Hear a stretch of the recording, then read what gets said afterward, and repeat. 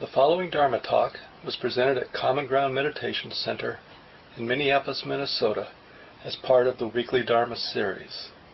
The speaker is Mark Nunberg, guiding teacher at Common Ground.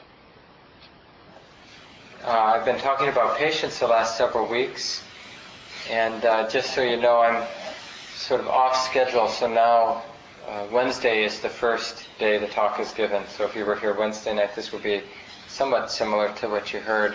And then Sunday night is the last time I give it. But we'll get back on track with Sunday being the beginning and Wednesday being the end in a couple weeks. So those of you who were here last week, you maybe remember I mentioned something about patience, that it's really a means through a threshold, because we often think of patience as being able to grimly endure what's unbearable. And maybe there are moments in life when that's all we can do, is grimly bear what's difficult to bear. And that kind of capacity to slog through life is probably a skill that we should have. When all else fails, that's what we want. But it certainly wouldn't be considered a long-term strategy. I mean, who would want to live a life that is just a slogging through, getting by? We wouldn't. We'd want to get distracted is what we'd want to do, or we'd want to get idealistic, kind of whip up some false enthusiasm about something. But with patience, real patience isn't just about grimly bearing what's hard to bear. We should feel, even in a simple moment of being patient, there's some immediate benefit or positive that we should see when the heart or mind is being patient. And, the easiest way to talk about it is, in that moment we're not impatient. Like when maybe we're feeling fidgety most of the set, and then for whatever reason it occurs to us, okay, just land or just release into the experience of the body, into the restlessness of the mind and body, and we're there. In that moment, we want to notice. Now, it happens, but it doesn't mean we're going to notice it. So we need to remember to notice what a relief it is not to be resisting our experience, not to be needing things to be other than they are. That is its own kind of liberation. It's simple. It's not earth-shaking necessarily. But in terms of turning this corner from always resisting, always reacting, always trying to fix, always looking for something better, to have in a moment at least put that down in that moment, well, that's a different kind of life, a different way of being. And we want to, celebrate is too much of a word, but you get the idea. We want to acknowledge that patience is something positive. There's a relief and release and something beautiful in a moment of patience, a moment of connecting. Because what we're demonstrating to the heart, to the conditioned mind, is you don't have to struggle. You don't have to resist. You don't have to slip into distraction or denial. There's this whole other option, which is just to be relaxed, just to be clear, just to be open. I mean, when we think about all the inevitable ups and downs in life, isn't it amazing that that's an option for us? Just go back through your life and think about some of the high points and some of the low points. And as we think about those high and low points, to imagine, well, there was always the option just to be present with that high point or that low point. Not to need to make something special out of the high points. This is happening to me, this is going to change my life. Or not to dwell on the low points. My life is ruined, I don't know what to do. But just to feel the sadness, to feel the grief, to feel the confusion, or to feel the joy, to feel the excitement. And in this sense, to see that, to feel that as an impersonal phenomena. It's just, this the experience of joy. This is the experience of grief, sadness, anger. I thought it would be good tonight to talk a little bit about just the experience of restlessness in life, because it's so pervasive. Because we're not resting with patience or opening with patience, we get in this kind of locked into this habit of resisting and reacting and denying and distracting. And it parallels sort of the greater flavor of our culture, which is a flavor of restlessness, agitation, and ongoing burning. The burning of always having to do, having to think, having to become. In Buddhism, this word that's used is bhava, becoming. And the particular cycle, the dependent origination cycle of that is because we're misperceiving things, we're seeing things from a self-centered point of view, this whole apparatus of mind and body gets set in motion.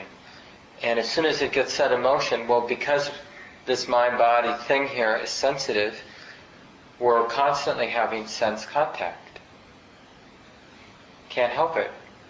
And then as soon as we have sense contact, whether it's something we see or something we think or something we feel tactfully in the body, as soon as we have sense contact, well, the mind interprets it as pleasant or unpleasant. And then we react to pleasant and unpleasant, or neutral. We ignore what's neutral, we try to hold on to what's pleasant, and we push away what's unpleasant. I mean, we can hear this 100,000 of times, but just understanding this basic habit is so important. This is what the conditioned mind does. It ignores neutral experience, whether it's mental experience or physical experience. It grasps after pleasant, trying to hold on to it, and it pushes away unpleasant. And becoming comes in when we react to sense contact that way, that conditioned habitual way, then the reactivity builds. We basically make an identity, or we feed the ego on that reactivity, that pushing away of the bad, grabbing onto the good, ignoring the neutral. And it becomes becoming, what we call becoming. We become the person who doesn't want this negative, unpleasant experience. We become the person who's ignoring all the neutral experience. We become the person who wants this pleasant thing to continue into birth and death and the continuation of misperception. And this is the sort of technical definition of what in Buddhism we call samsara, cycles of suffering. The repetition of the cycling through suffering over and over again. It's this very lawful unfolding. We're misperceiving based on the misperception. This whole mind-body sets in motion. We have sense contact. We react predictably to the sense contact. That builds a sense of self. The reactive self feels real because we're hurting. When we react in these ways, it hurts. It gets tight. And that sense of tension seems to confirm the sense of self. Confirms that I actually do want that. I really do want to get away from that. I really don't care about all this neutral stuff. That's what that tension confirms, and it just builds steam. Enough steam to keep taking us into the next moment, and maybe even into the next life, and next, and next, and next.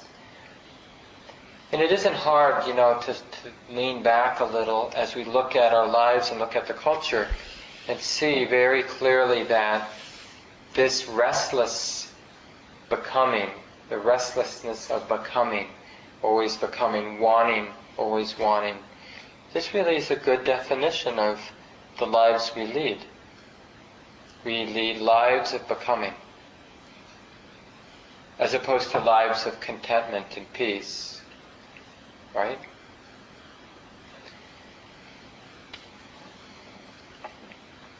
So one of the things we can do, one of the great roles for patients, is to clarify this predicament.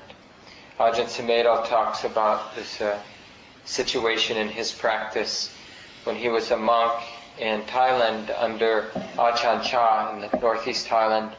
He spoke a dialect of Thai that was very similar to Laotian. So Ajahn Chah was very popular and energetic, and he would give very long talks, 3 hours or longer, almost every night. And he'd want his monks to be there. And he'd go into town to the local city temples to give these talks. So it would be a lot of bustling and a lot of worldly activity, And Ajahn Sumedho, this Western monk who was there practicing in the 60s and early 70s, he wanted to be alone in his little kuti, his little cabin or platform out in the woods alone, meditating. That's why he went to Thailand.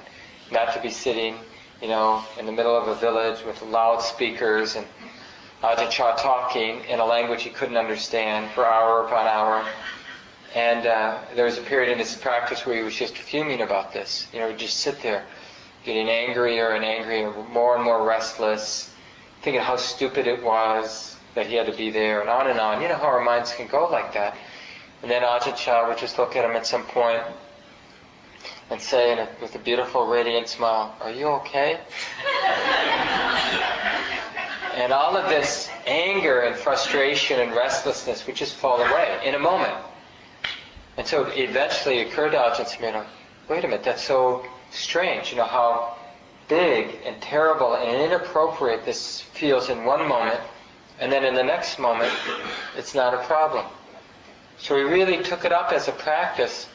Not that sitting in the middle of a village listening to a talk he couldn't understand was good, but what he realized was good is there was something here to learn about his mind, about how the mind can make something so big, seemingly so real, and then it disappears. How can that be? And at another time, he had a really powerful insight. It was a similar time or related time in his practice, but he was out practicing in a cave, and another of his Western monks was practicing in a nearby cave. They were really into being serious Buddhist monks and practicing a lot. And evidently the local village was just blasting music with their loudspeakers. And he noticed it coming up again, the same sort of self-righteous anger. And just building. And, when you're really sensitive, when you're doing a lot of meditation practice, it's not like there are fewer emotions. It's, in a way, there's just a lot of energy in the mind and body, and it can express itself in all kinds of ways, not just wholesome ways. So he got really upset there. And then an insight, a very powerful insight arose in his mind, where he realized that it wasn't the noise that was the problem. The problem was what he was making in his mind, his anger, his restlessness. That's what was really unbearable. The noise wasn't unbearable. The attitude in the mind, the anger in the mind, that was unbearable. And this is something we learn from patience. It's like the thought, the very deep, conditioned thought that, whatever it is for each of us, because our conditioning isn't exactly the same. So for you, your condition may be that, if this happens to me, if I have to live in Minnesota, that is unbearable, And then, for whatever reason, you end up moving back to Minnesota, and here you are. And that thought should be very powerful. Nobody should have to live through winters like this. It just isn't fair. And we can create a lot of suffering, but we know that even if we forget about other people who seem to be happy, even if we look at our day where we really don't like being here in Minnesota, we'll see that the hatred for the winter isn't in every moment. There's some moments when it's fine. And if we actually notice those moments with mindfulness, it makes it harder to really hate winter in those other moments when that hatred or that aversion is getting triggered. So a lot of things feel intolerable, like even the pain in our backs or the pain in our knees when we're sitting. If we focus on it with the wrong attitude, it can feel completely unworkable, inappropriate, almost like somebody is torturing us, like the person who thought of meditation to begin with. What were they thinking? To sit still, especially in a group where you feel embarrassed to be moving around. What were they thinking? How can this, sitting here with this pain, this is just not workable. But it's amazing if we notice in another moment when we're distracted and thinking about something else, the pain doesn't bother us. So part of the pain being unworkable, part of it is the actual physical sensations in the knee or the back. But the bigger part is this froth we whip up, the me who doesn't like the pain, the me who feels threatened by the pain. And that can get very big as the universe. It can fill the mind and actually become, in a sense, unworkable. But that isn't a fixed thing. There's another way, there are other ways to relate to the pain. And so this is really the invitation of patience, is to not necessarily in the places in our life that are most intense, but we can just begin in the places that are moderately difficult for us, moderately upsetting. And we can just ask the question, well, maybe not so. Let's see. So kind of welcoming it in, creating some space in the mind. Or like I suggested in the guided sit, we breathe in and we practice opening. We exhale, we practice resting. Inhale, seeing it as it actually is, not through the eyes of our reactivity, but in a more clear, honest way. What is actually arising in this moment? What are the sensations? What is the thought about the sensations? Well, let's just look at the sensations, because maybe these thoughts don't actually correlate, represent the sensation. So we go back to it's just this throbbing, this aching, this burning. It's just this. And we realize how much of our misery in life, how much of our suffering is this added piece. And this is what dukkha stands for. The word we use for stress or mental suffering in Buddhism is dukkha. It's really pointing to what's extra. There's ordinary and unavoidable, unpleasant, mental and physical unpleasant experience. Completely unavoidable. We're all probably going to lose people that we really care about. We're all going to have disappointments. We're all going to bump our heads. We're all going to be cold and hot at other times. And these are unpleasant experiences. And unavoidable, for the most part. No matter how competent you are, no matter the fact you get yourself in the perfect climate, it's not perfect. It may be more perfect than Minnesota, or maybe different than Minnesota, but there's no such thing as, a utopia where physically and mentally it's always beautiful, always pleasant. It just doesn't happen in this realm of existence. At least it doesn't seem to me. But we can live in this imperfect realm perfectly, so to speak, in the sense of not adding any additional stress to the very ordinary up and down in life. The gain and loss, the pleasure and pain, the fame and the disrepute, the praise and the blame. These are the four worldly winds that the Buddha talked about. So the question is, can we live at ease in this experience? And as we move in that direction, that's really what the sitting practice is about. It's sort of a microcosm of life, because we have mental experience, we have physical experience. Sounds like life, right?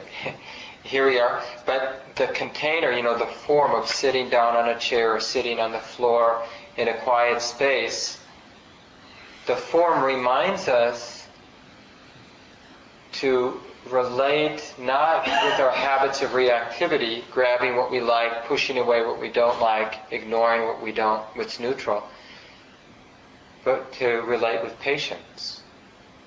So it's really, each moment of our sitting meditation practice and then eventually our daily life, it's really this choice between restlessness or relaxation, a kind of stillness. And this is it's a difficult idea to get initially, but the more you practice, it should become intuitively clearer. This stillness, the sort of what juxtaposes restlessness. Because going beyond restlessness doesn't mean we somehow change the whole world. The frenetic nature of our economic lives and our social lives. I mean, there's a buzz there. There's a buzz in cities. I mean, one of the things I mentioned this morning in the talk is I lived in New York City for 2 years, and before that I lived on the East Coast during my young adult years, and I often would go through New York, and I noticed how alive I felt whenever I was in New York. And then once I moved to New York City, I lived on Manhattan, in Manhattan, and I realized, it's not that I feel alive, I feel agitated. I was confusing the two. It's like sometimes we mistake feeling alive and energized with just being agitated. And I realized I didn't like it. I hung out. I was living in a meditation and yoga center, and so it was sort of somewhat of a refuge. But even then, you could always hear the buzz of the city. And the place is just alive with human mental energy. I mean, it's just sort of like a vibrating orb of neurotic thinking, which some people really like. And maybe in small doses actually can be appreciated. I think maybe so. But what we want to understand is here, even in this city, we don't have to constantly be feeding on that kind of energy. We basically, we pick it up from each other, but we also, reinforce it in our own minds. And it's like a morphic field that we just get sucked into. We sort of begin to play out. We feel like the only way of being is this way of restlessness. We approach everything with restlessness. And if we don't really have the energy for it, there are ways to do it. We put on the loud music, or we drink coffee, or colas with caffeine, or we make noises, kind of rev up the energy. But we have ways of stimulating the mind because we feel like, that's what it means to be alive. And actually we're afraid of feeling low or dull or quiet. Now, I'm not saying that we want to be depressed, that's the way. I teach the path of depression. It wouldn't be very popular. But so the key isn't about being low energy. It's about when we feel the restlessness inside of us, around us, we don't want to feel compelled to react to it. That's the difference. Actually, we end up feeling more alive when we're not reacting to the energy around us. Because what happens is it makes an imprint in the heart. It's like we're sensitive to how alive it is. It's like if you run in, you're feeling pretty quiet, let's say, and then you run into one of your friends who has a lot of energy. Big charge about something. Now, the habits often in our mind are to sort of react to their charge, to sort of get into the same froth that they're in, or to oppose it. Both are an agitated state. Either we vibrate similarly to them, same frequency, oh yeah, or, we think, no. But either way, we're kind of in that agitated state. But there's another option, which is to be really porous and open, which means that we're actually vulnerable. We're allowing ourselves to be exposed, to be sensitive to the energy around us. to our own emotions as they come and go, but also the psychic, energy of those around us, or the city we live in. So that we actually feel it, but we're not letting it land. We're not grabbing a hold of it. This is why the Buddha, used this teaching of non-clinging as the summation of his whole path. Teach the path of not clinging. Not clinging to this or that, to good or bad, to self, to I, me, or mine. It's about not clinging. So it's not about being insensitive. It's not about not being alive, not feeling energy. It's not clinging to the energy. It's learning how to be transparent, which actually means being more sensitive, not less sensitive to the energy around us. I read an article, or a chapter rather, from Sharon Salzberg's book, Hardest, Widest the World. She has a chapter there about patience and restlessness. It's called Resting the Exhausting Mind. I wanted to read a few sentences from this. Doing nothing, or what the Taoists call non-doing, does not mean shutting our minds off or going to sleep. But it does not mean resting. But it does mean resting the mind by being present to whatever is happening in the moment, without adding to it the effort of attempting to control it. Non-doing means being at peace. And then she goes on to talk about becoming, this bhava that I mentioned earlier. In this state of becoming, we are subtly leaning forward into the future, trying to have security, a feeling we can hold on to, trying to keep things from changing. We are continually out of balance in this state, as we even try to feel the next breath while the present one is still happening. When Buddhist teachers talk about letting go or abandoning or renouncing, they are talking about dropping the burden of becoming and returning our awareness to the natural center of our being, returning to a state of natural peace. The movement that is uniquely helpful in meditation is to come back, to relax, to let go of leaning forward, to let go of grasping. We can relax even from the anticipation of our next breath. We settle back, return to the present, return to ourselves. This is what is meant by non-doing.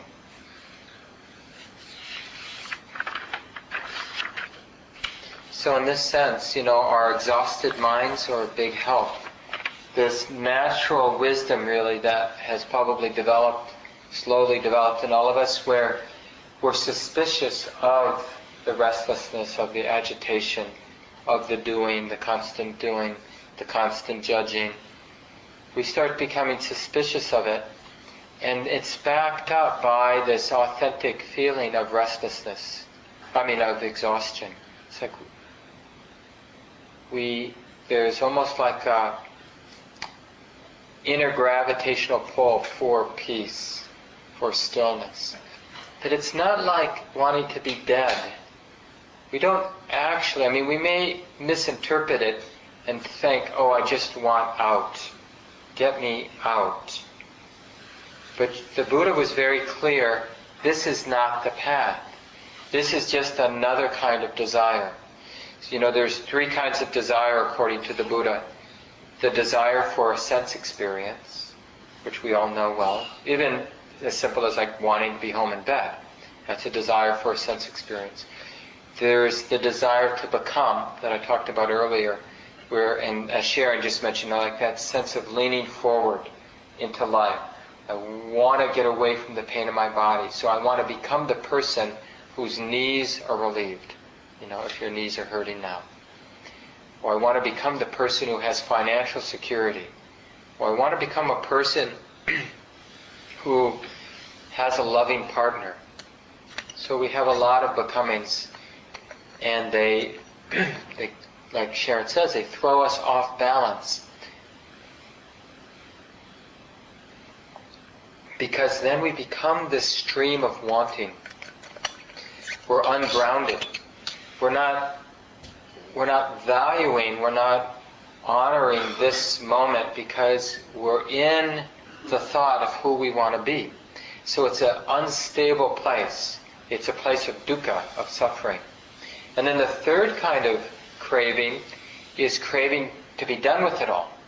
So when we start having real insight about how constantly craving sense experience and constantly craving becoming, when we get how exhausting that is, we can mistakenly assume that wanting to be done with it all is an antidote to all that exhaustion. But it's not. It's just, in a sense, another kind of becoming. We want to become the person who's done with it all. Wanting things to be over. So, the Buddha taught a middle way, or a way that is not any of those three ways.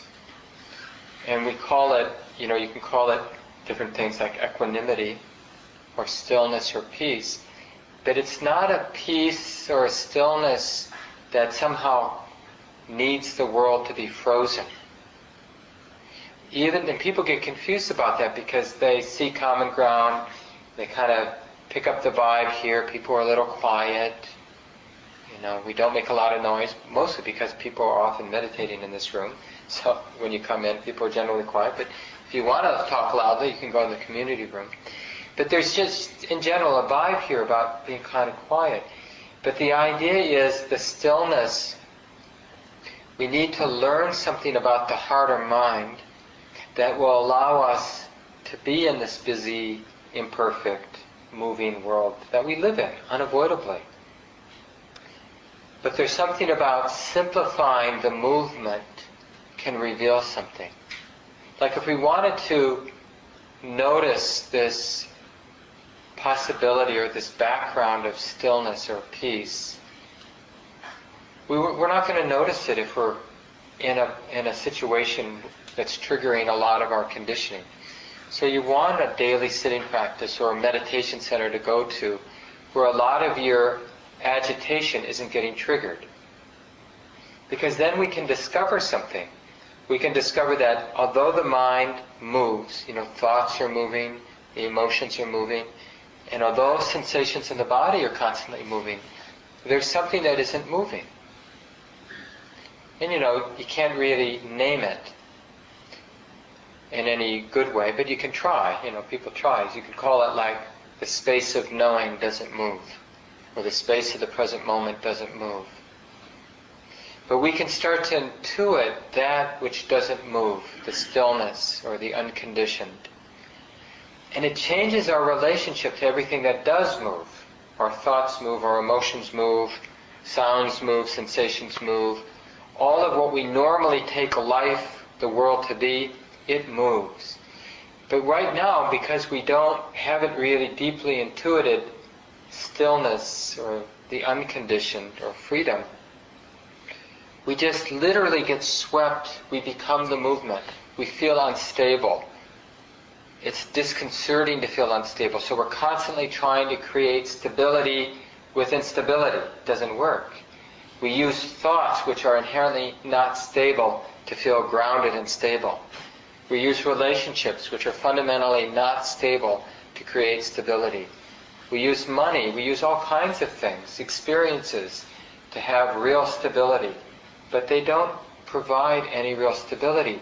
And this is just another way of talking about the cycles of samsara, why it's so frustrating for us. So the whole point of the quiet, the sort of form of meditation, and the form of retreat practice, and the form of having an urban meditation center, the container, that we try to create here and create when we go on retreats or have retreats here, is really not meant to be sort of, we're creating some utopia and we're trying to always live inside of a meditation experience or a retreat experience. It's not really the way. The idea is there's something we need to learn, and it's easiest learned in a simple environment where a lot of agitation isn't getting triggered. But then the more we learn, the more we have that intuitive insight about stillness, about peace, about what doesn't move, then we know how to relate to movement, which is not clinging to it. But right now, it's all we know. All we know is things that move, thoughts, ideas, sensations. And so we're clinging. We take the movements of life very personally. We cling to them, and it causes a lot of suffering. So I'll leave it here so that we have time to hear from each other. I'm sure people have learned a lot over the course of your lives about restlessness and patience and impatience and going beyond restlessness. And you might have questions about the talk. That would be great to bring up too. And please say your names. Now, is this mic helping? It sounds a little loud. Is that what it is? Yes. Turn it down a little bit. Oh, maybe that's it. I wasn't sure if it's the battery going out, if I'm too loud. See, I normally don't use it, but there have been several people recently that have had trouble hearing, so does that sound better? Yeah. Okay. Sorry about that. Is that why you were plugging your ears? Yeah. Well, you should have said something. Don't be shy. We just told the story of your guy in the mall.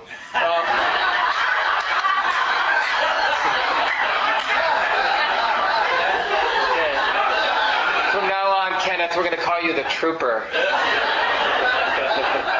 The one who does what he's told.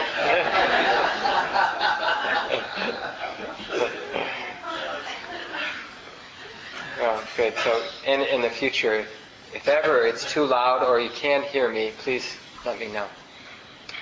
So, thoughts that people have.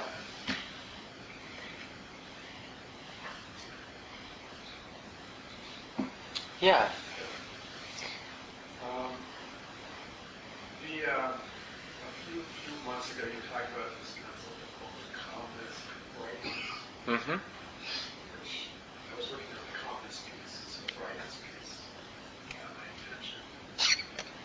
And as somebody who's sort of is either all on or all off, looking on the extremes, this idea of the middle way is tricky. So, can you just help me understand the distinction between sort of the freneticness you talked about in New York and the brightness? Yeah, that's a good question. So one of the things that happens as we in layers, or in bits, we learn to release our attachment to activity.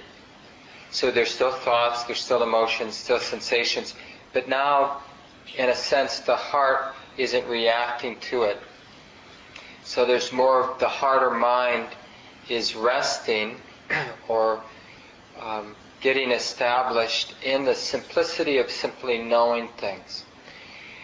And what happens in that experience is there's a kind of unification of the energy of the mind.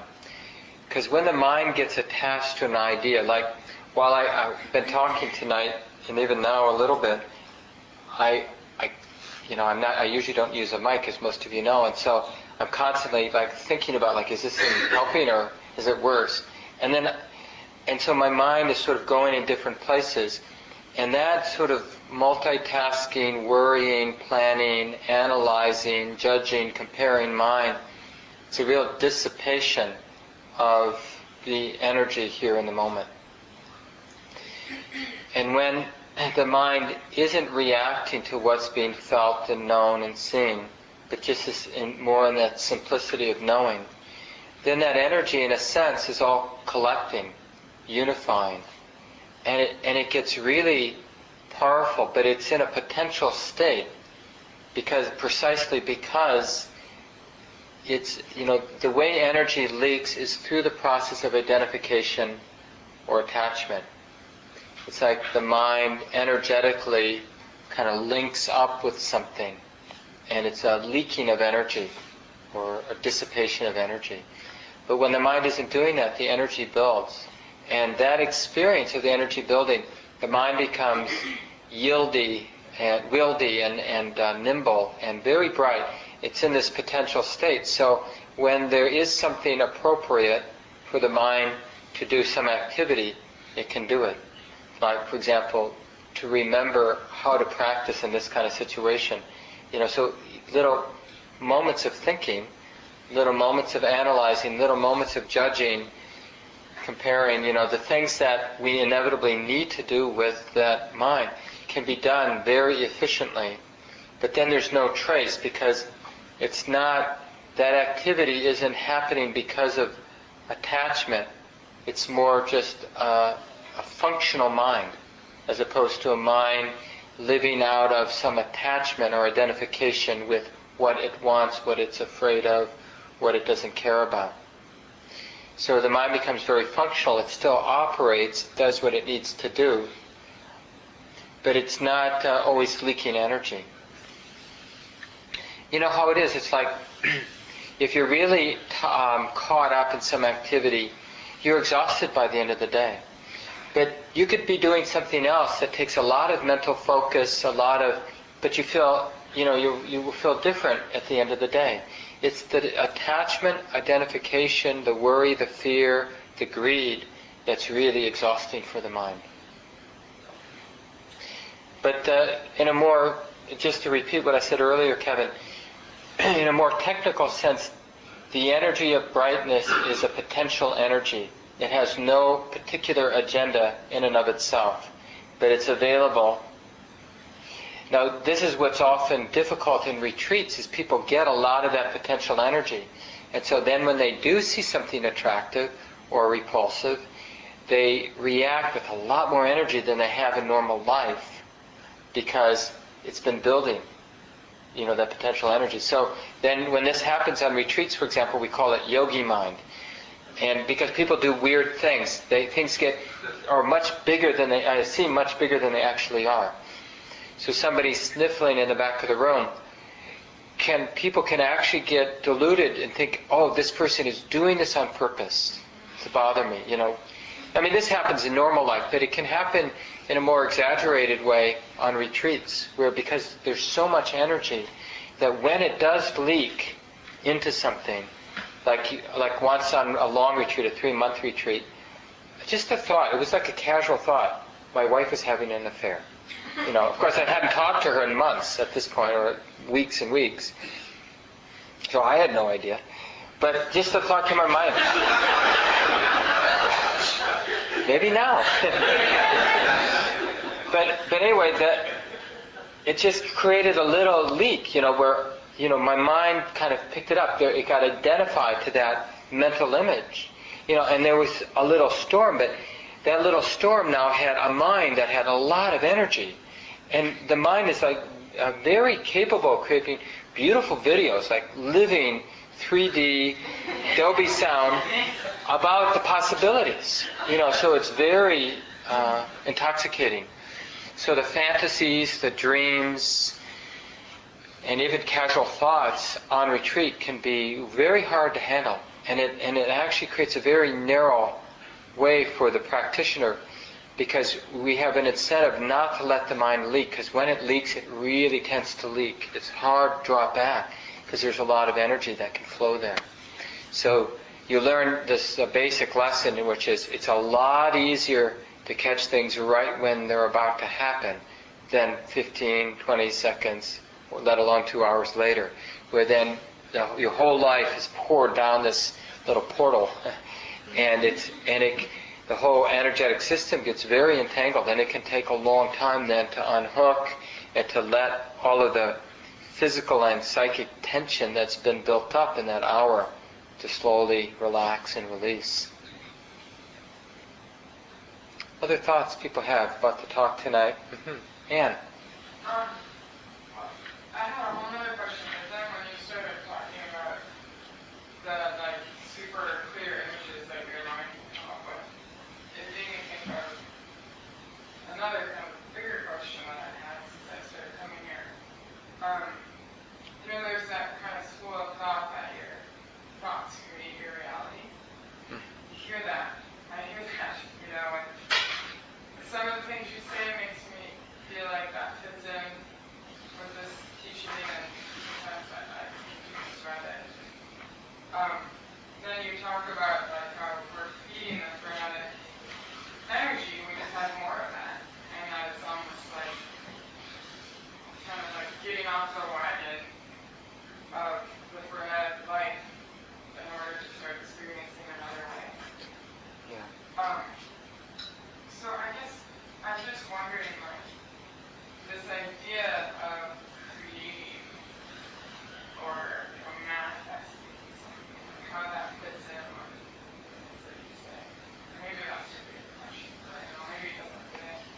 Well, no, I think it does fit in, and I mean, as long as we ground it in our own experience right now, because this moment, if it's true, then it's true in this moment. So, we just ask ourselves, well, what reality are we living right now?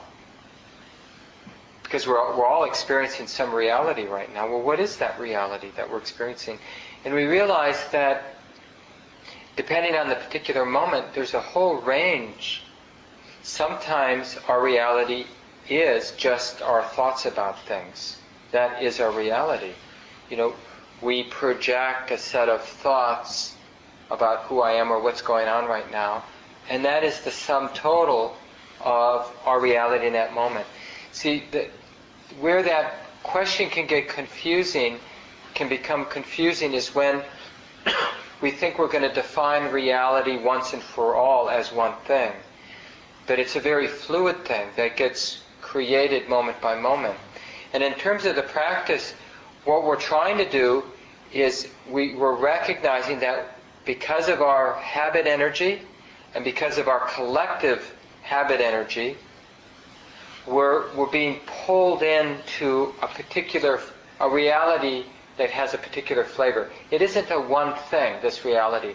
We're creating it, but we're sort of helping each other co-create it with our, the sort of force of our habit energy. And so we start to notice that and well, how does that feel? How does this reality, how is it working for us? Is it the kind of reality we want to live in? No, it isn't. It's an agitated, heavy reality. And then so we begin to explore, well, is there anything we can do about that? Well, we begin to see that it's a fluid thing, and that the more identified and caught up and attached and reactive, well, that has certain implications for the kind of reality we're experiencing in any given moment. And the more we let things move, but realize a stillness or a peace it's not different than the movement. It's right here with the movement. But realizing that space or that stillness in the midst of the movement, well, then it adds another dimension to the reality we're living or that we're normally experiencing. And this other dimension really frees the heart up from its clutching, its gripping, its grasping to this reality of movement. Anne wanting to be successful, or Anne or Mark wanting, or Mark not wanting. It's like all of those thoughts can be thoughts in our mind. We can have preferences, we can have hopes, but we don't have to grip them.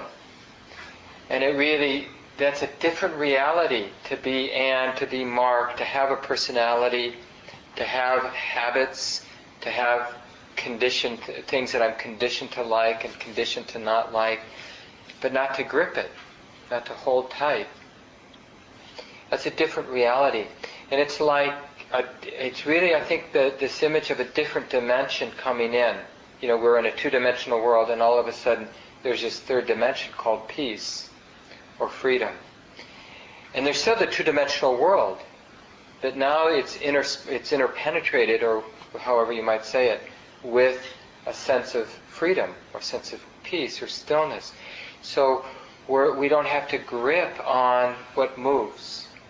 We can rest, moment by moment, rest, and let the movement happen, let the personality happen, let the thoughts happen, let the activity around us happen. And it's not that we're passive. The personality is freely moving. It's part of the movement. See, we're not going to save this personality because it's part of the world that moves. All of our habits or conditioning, it's part of nature. So the stillness is not that. It's something independent of that, I guess we could say. So it is a different reality, in a sense. Now, a lot of people are trying to deal with they intuit this exhaustion, this suffering. They intuit something's off, but we always feel compelled to deal with it by creating a different reality based on the things of the world. we always feel like if we could just rearrange the world in the right way, then it would be okay. And this path, and most spiritual paths, are really saying, it's not about the world. It's the relationship we have to the world that's the problem. And that's really what, the practice addresses. Other thoughts people have? Yeah, Jamie. I just wondered if you could say a little bit about this, what you mentioned in this discussion about co-creating. How sometimes it can be hard. For example, I'm in a situation in work where there's some big discussions about a weighty issue and a lot of attachment all around me. And I've been trying to work with equanimity of trying to, because it's not just my awareness of my own reactivity, but my intense sensitivity to the reactivity around me that I have to also kind of not get involved with. And is that, could you say something about being in this situation? Yeah. Well, and I talked more about this morning and on Wednesday night, because I had a really interesting conversation with Ajahn Punadama, who was here a week ago Monday. And we were talking about morphic fields and some of the scientific and anecdotal evidence about morphic fields and how we're all living in and influenced by these morphic fields. And we create our own little morphic field from our own thoughts, but then we're kind of in the morphic fields around us and in concentric circles. So there are many overlapping morphic fields. And we're unavoidably sensitive. We may not be conscious of them, but we're unavoidably sensitive. They're having their effect on the mind. And getting upset about it doesn't help, and fighting it in a gross way doesn't help, like trying to insulate ourselves. That's also a morphic field, like that's sort of the survival instinct, get my guns, get my preserved food, and just, put myself in my bunker. But we can't really, I'm not even sure these morphic fields are even local. Like they're one study I talked about this morning in the talk that Ajahn Punadama told me about were these garbage cans in Toronto that were made to be raccoon-proof. And it's just an example of how things are non-local sometimes. So, for a while they were pretty effective. Evidently they were hard for even people to get their garbage in. But raccoons figured out how to get in. And they found, and there are many studies like this, that once a few raccoons mastered it, it very quickly spread in ways that didn't seem to be possible just through somehow learned behaviors, watching other raccoons do it, but that somehow it affected the morphic field. And there are other examples, you can read about of this kind of thing. So when we're in a community of people where fear is really alive. Like in the United States now, it seems that fear and divisiveness are just really alive. And no matter how much we think we're above that, I find myself I feel it all the time. I feel it's easy to be divisive. It's easy to be caught in fear. And our only hope is to be very honest with ourselves that this is the morphic field we're living in now, and we have to respect it. We have to respect it by paying a lot of attention to it. Otherwise, as soon as we're unconscious, it will be directing us. The only hope is to be aware that this influence is there, to be fearful, to be divisive. And then there's a hope we can feel the compulsion to follow it, but not actually follow it. But we have to be aware of it. So that's your job, in that difficult, situation, to feel. It's like it is appropriate. It's useful to be sensitive. It's not pleasant to be sensitive, but it's useful to be sensitive because then you know what's at play in the situation, and you can sort of rally your clarity, not to be confused by what you're sensitive to, like to feel what's alive in the room, at the meeting or whatever, but not to let it color your decisions. It's just like with our prejudices that we have. I mean, the worst thing we can do about our, the ways that we've been conditioned to be prejudiced is to pretend we're not prejudiced. To put it, to make it subconscious, but to know that, I have these ideas about Jewish people, or I have these ideas about people with colored skin, or I have these people with, then at least there's a possibility that our behaviors won't be so destructive. So we have to be aware of our lust and what we're attracted to. We have to be aware of our aversion and what pushes our buttons. But we don't want that because it's intense to be that sensitive. But it's that sensitivity that really strengthens wisdom. And I'll just end with this because we're out of time, but wisdom arises precisely because of the sensitivity, because it's unbearable without wisdom. It's unbearable to be this sensitive without the wisdom of stillness or peace or equanimity. Without that, nobody would want to be. We'd want to drink, we'd want to distract ourselves, we'd want to sort of bury our heads in some pretty suburb, with the perfect job and the perfect family, or the, whatever we have, or some of us, in the wilderness. We all have our own particular trip of how we want to escape, which ultimately wouldn't be an escape, it's just an imagination we have. Let's take a few seconds and let go of the words. Maybe take a breath together.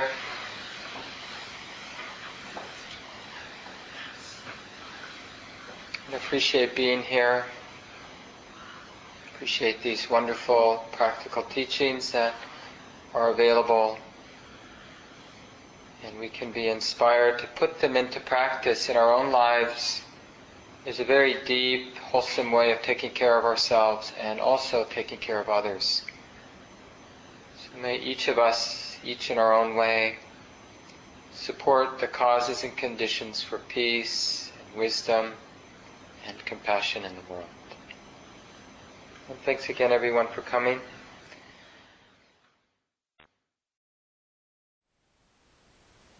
Thank you for listening.